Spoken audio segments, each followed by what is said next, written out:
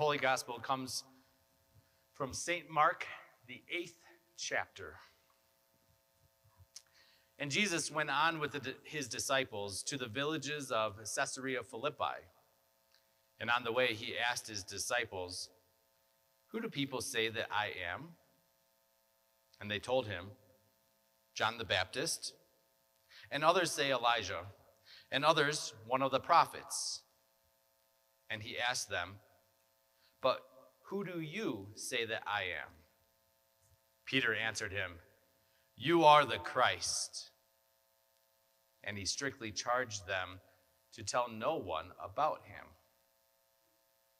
And he began to teach them that the Son of Man must suffer many things and be rejected by the elders and the chief priests and the scribes and be killed. And after 3 days, rise again. And he said this plainly. And Peter took him aside and began to rebuke him. But turning and seeing his disciples, he rebuked Peter and said, "Get behind me, Satan, for you are not setting your mind on the things of God, but on the things of man." And he called to him the crowd with his disciples and said to them, "If anyone would come after me, let him deny himself and take up his cross and follow me. For whoever would save his life will lose it, but whoever loses his life for my sake and the gospel's will save it. For what does it profit a man to gain the whole world and forfeit his life? For what can a man give in return for his life? For whoever is ashamed of me and of my words in this adulterous and sinful generation, of him will the Son of Man also be ashamed when he comes in the glory of his Father with the holy angels." This is the gospel of the Lord. Grace to you and peace from God our Father and from our Lord and Savior Jesus Christ. Amen. I'm going to ask you a question, and I want you to answer honestly. Who likes to be comfortable? Yes, comfortable is a good thing. You know what's a bad thing? Pain, suffering, hurt, right? Rejection. That's hard. That's bad. And so let's talk about comfort and the good things of comfort. Maybe we can talk about comfort foods. Yeah, this is my comfort food. I don't know if anyone else likes grilled cheese and tomato soup. Just reminds me of home. You're shaking your head. Is this a Midwest thing? I don't know, but yeah. So we like comfortable foods. Maybe you have your own personal comfort food. Maybe you have comfy pants, sweatpants or yoga pants that you put on after Thanksgiving, after you eat a lot of comfort food, right? So that there's another way we can be comfortable. How about our homes? We like our homes to be comfortable, our furniture to be comfortable. How many of us have gone away on a trip and maybe stayed in a hotel and said to ourselves, "I just can't wait to sleep in my own bed"? Why? Because it's comfortable, right? We're used to it. It's broken in just perfectly for us. We have the right amount of blankets on it. It's a wonderful thing. Or we also like to be comfortable in our homes with the temperature. How many of you have ever gone to Grandma and Grandpa's house and said, "Kids, we got to put on your long johns. Make sure you bring extra layers because it's going to be cold there." They keep it at like 65 and it's freezing, and the whole time we're there, and just crank it up to 70, right? All right, okay, environmentalists might have something to say to me, but I'm saying we like comfort. And not only comfort in life, but we can look in Scripture and see that comfort is a good thing, is a God thing, something that our Lord gives us. Is Isaiah 40, verse 1, a popular verse. The Lord says, "Comfort, comfort you, my people," right? We're supposed to give comfort to the people around us, the people in our life. In 2 Corinthians, the Apostle Paul, 2 Corinthians chapter 1, the Apostle Paul says, God is a God of comfort who comforts us in all our affliction. And our hope as Christians is the new creation. And as I understand it, the new creation is pretty comfortable. It's Eden restored, the Garden of Eden, not my wife Eden. The Garden of Eden restored. God, we're told in Revelation 21, God will dwell with his people. He'll be our friend. Jesus is our friend. He'll hang out with us. There won't be no more death, no more mourning, no crying, no pain. None of that will be in the new creation. God himself will wipe away every tear from our face. Sounds comfortable to me. Can't wait to get there. But we're not there.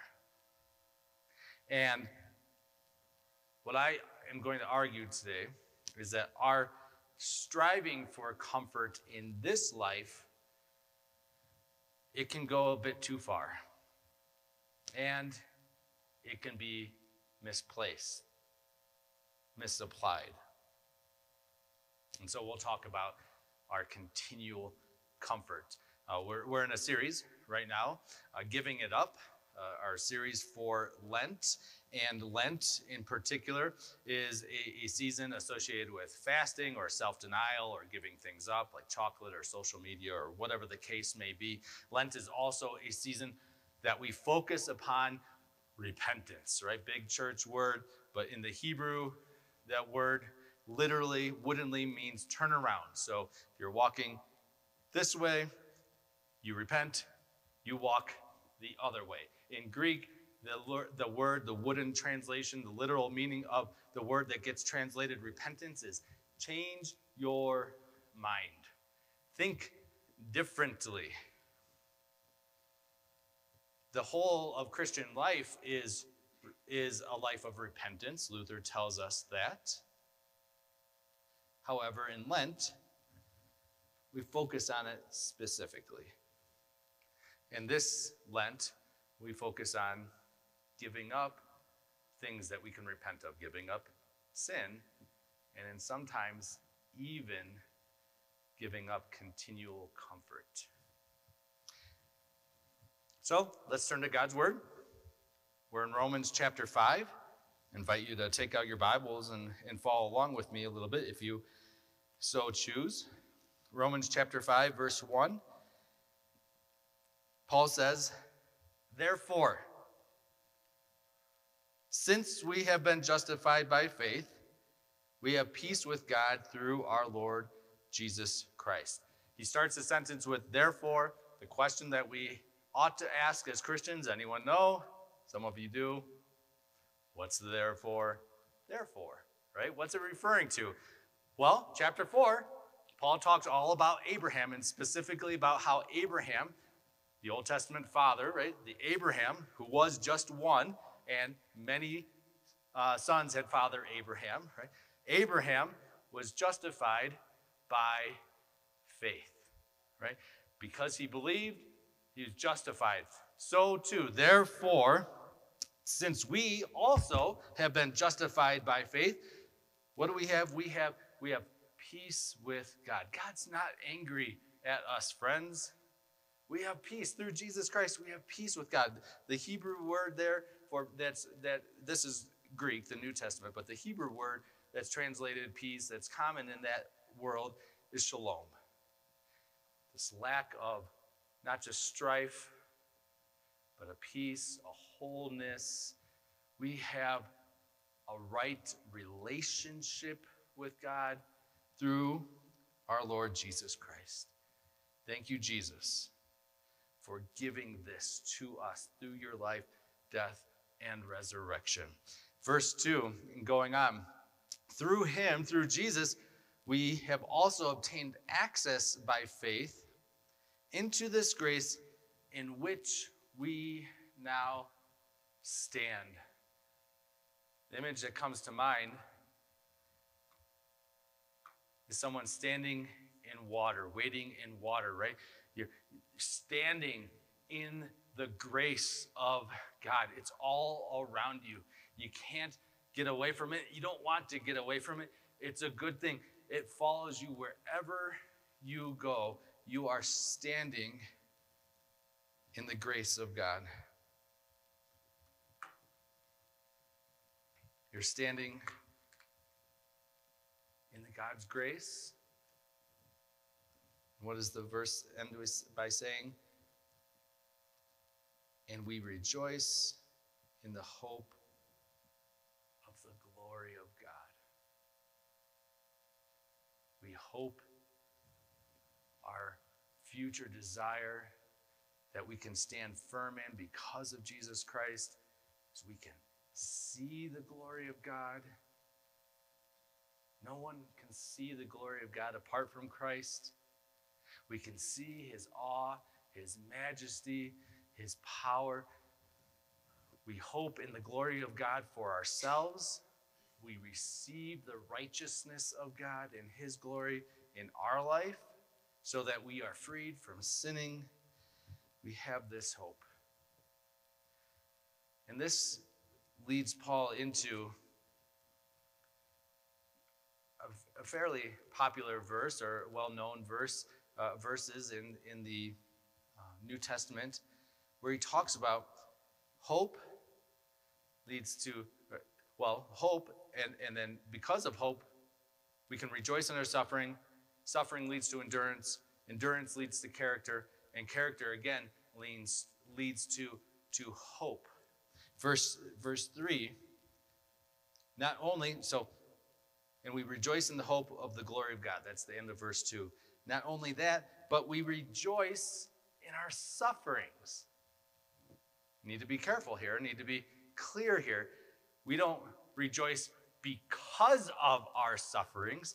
We're not masochistic. We don't inflict self-harm. We're not trying to beat ourselves up and enjoy it. There's nothing about Christianity. Don't walk away from today's sermon saying, well, Christianity is a faith that enjoys and requires suffering and enjoys hurt. No, we don't enjoy suffering.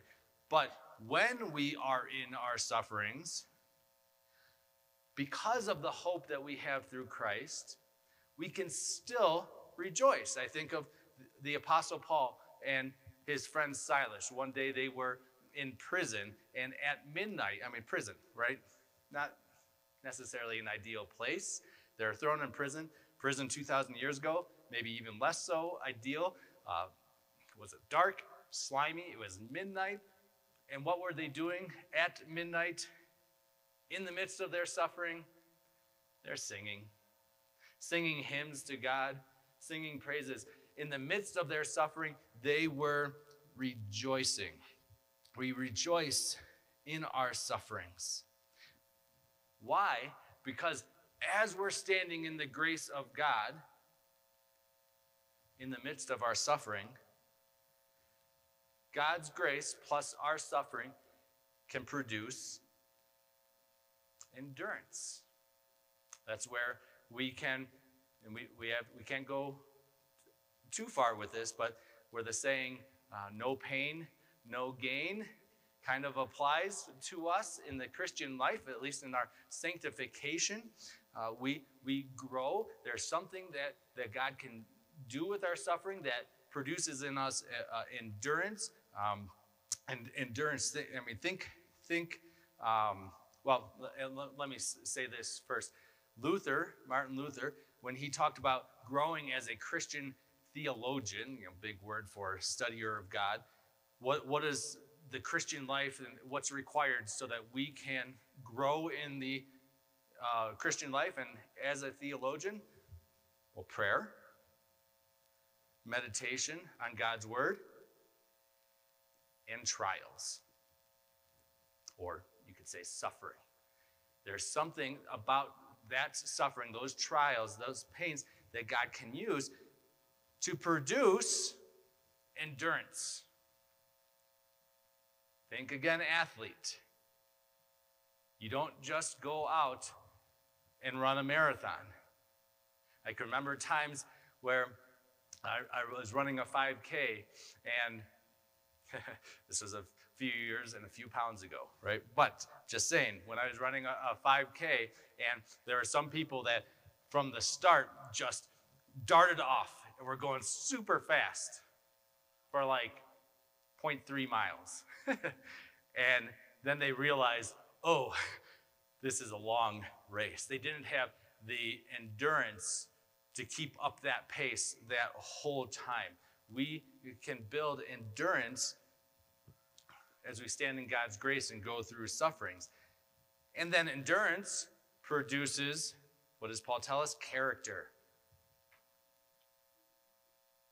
What type of person are you? I've heard it defined like this. Character, it's not just righteous living, but it's what you do when no one is looking. When you get no credit for it. When you don't get a bonus because your boss saw you put in an extra few hours at work. Character is what you do when no one is looking. And then finally, character produces hope. Hope does not put us to shame. Verse 5. And hope does not put us to shame because God's love has been poured into our hearts. Poured. It's an interesting choice of words. What gets poured? Liquid gets poured. Water gets poured. Makes me think that Paul is talking about baptism, which he goes on to talk a whole lot about in chapter 6. Read ahead for yourself if you want to. But God has poured his love, his Holy Spirit, his grace into our hearts through our Lord Jesus Christ. And this whole process, I may have not put that slide up, sorry. But I had a nice, really, really nice slide. It was profound. But this whole process is not linear. Right? Like sometimes we think, oh, well, once we go through a little suffering and then gain a little endurance and then gain some character and then hope, then, oh, we're done with that suffering part. But no, this process is more cyclical, right? You notice how Paul starts with hope and then ends with hope, right? It keeps going in the Christian life. This process of suffering, endurance, character, and hope is a cyclical one. And yet, sometimes we go out of our way to avoid any type of suffering in life. At least we attempt to. Many of us, I should say, are good middle-class Americans and middle-class people, by definition, just love their comfort. They love to be comfortable with their money. They love to be comfortable with their home. They love to be comfortable with their relationships. Middle-class people, we're so good at bubble wrapping our kids, protecting them so that we're comfortable when they go out to play, right? We attempt to eliminate suffering. And again, sometimes that's okay. Yesterday, took Isaac to the podiatrist. He's been having some pain in his heels. That's bad. I don't like to see my son hurting. Getting rid of suffering is an okay thing. We went to the podiatrist. He took an x-ray, said, put these heel inserts in. Let me do here's a few tips, icing, massaging, that sort of stuff. This is just normal growing pains. We'll get out of this. This is good, and we're heading in a right direction. But we go so far to protect ourselves and to prevent any suffering in our lives, what we can do is we can short circuit the cycle. It's suffering that God uses through his grace to produce endurance. But if we eliminate or attempt to eliminate all suffering in our life, then the cycle never even gets started. On Instagram, let me back up. This past week in our staff meeting, I meet with Donna Lynn and Crystal, our communications director, and Rhonda, our worship assistant, and we're talking about this text. And Crystal brought up how on Instagram, a trending sound these days has to do with peace and comfort, right?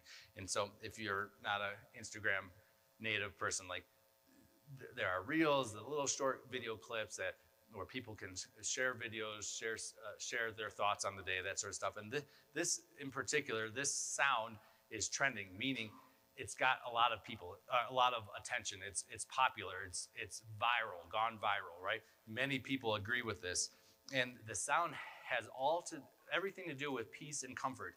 Let me read you a few of the things that people said on Instagram talking about comfort.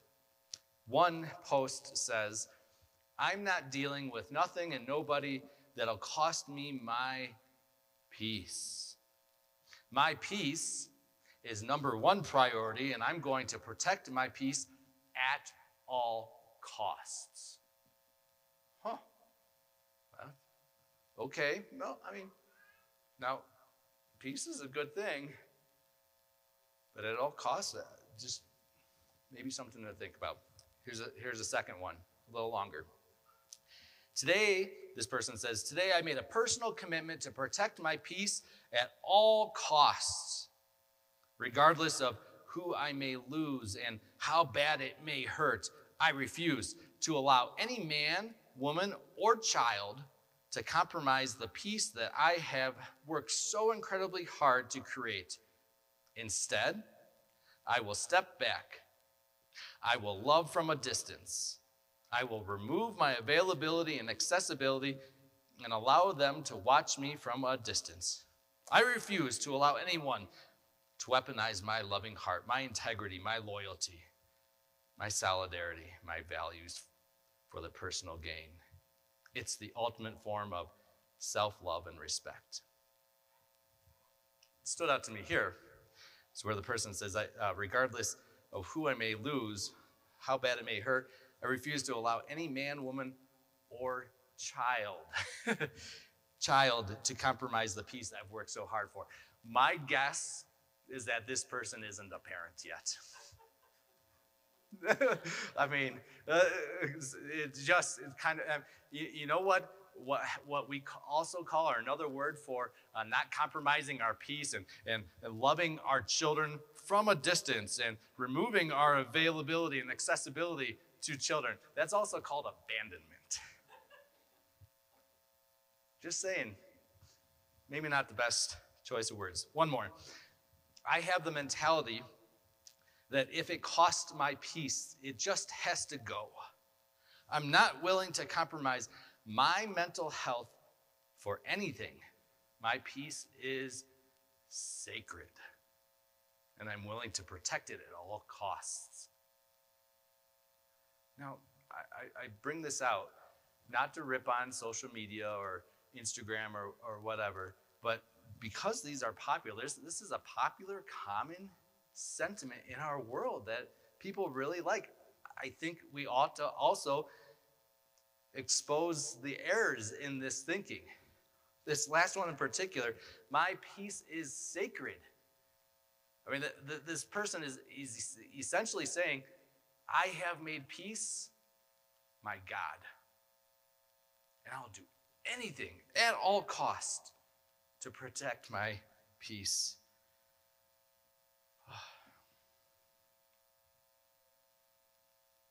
Even here, church folks, even here in church, we can expect comfort. But church can be uncomfortable. There are some scripture readings that sound a bit harsh. There are maybe some styles of music. That's not like what I grew up listening to at church. Church is filled with people. And people sometimes make you uncomfortable. They might get a little bit too close, get into your personal space. They might share a little too much. TMI, I am uncomfortable with you sharing your sins, your baggage. We look for comfort in this life. That's not what Scripture tells us. For many, comfort or peace has gone from a good thing to the ultimate thing. From a good thing to a God thing. We worship comfort. During this time of Lent, repentance, this is an opportunity for us to look at ourselves, look at our lives, and say, ooh, I like comfort almost too much. Maybe it's time for me to turn around.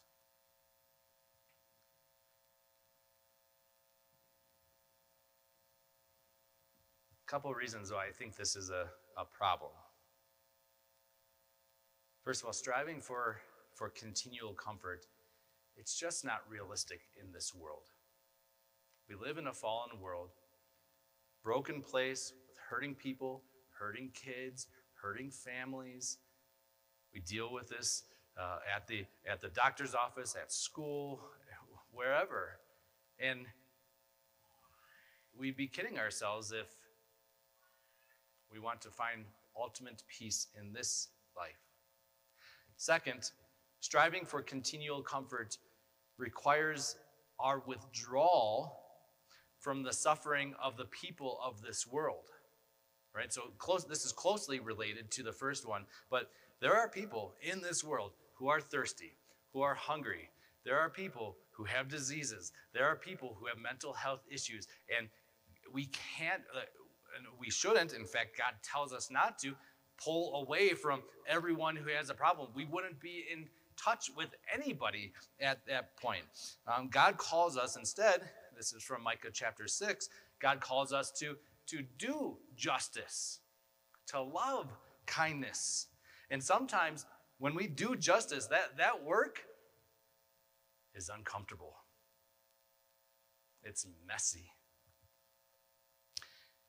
Finally, striving for continual comfort blinds us to the ways in which God works through our sufferings.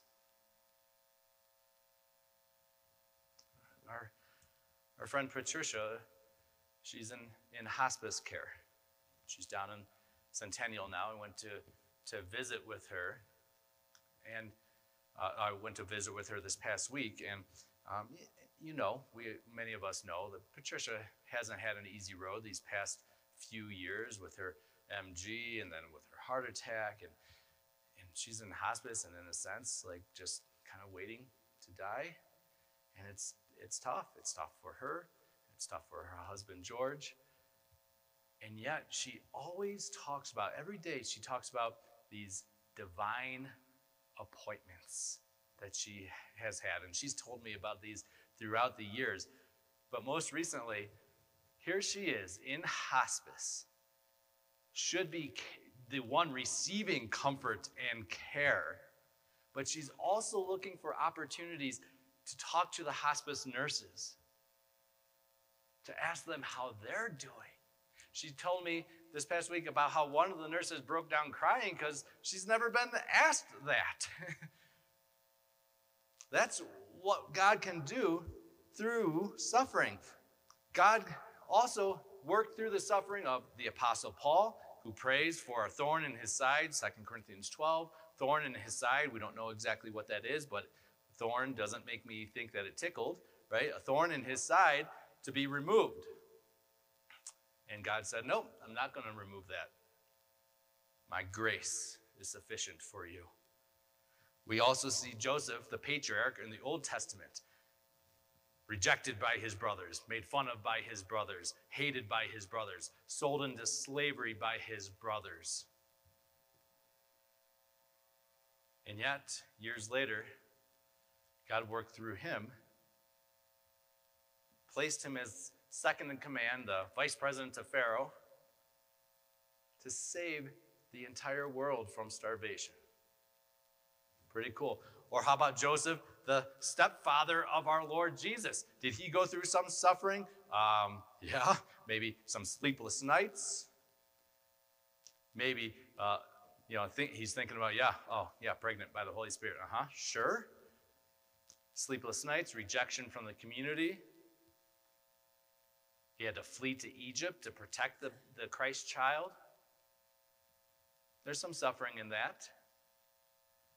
And yet God worked through him to bring about salvation for this world. And our Lord Jesus, of course, being the ultimate example of God using suffering, working through suffering to bring salvation into this world. As Jesus hung upon the cross, my guess is that the Roman soldiers never said, hey, you feeling okay? How are those crown of thorns doing?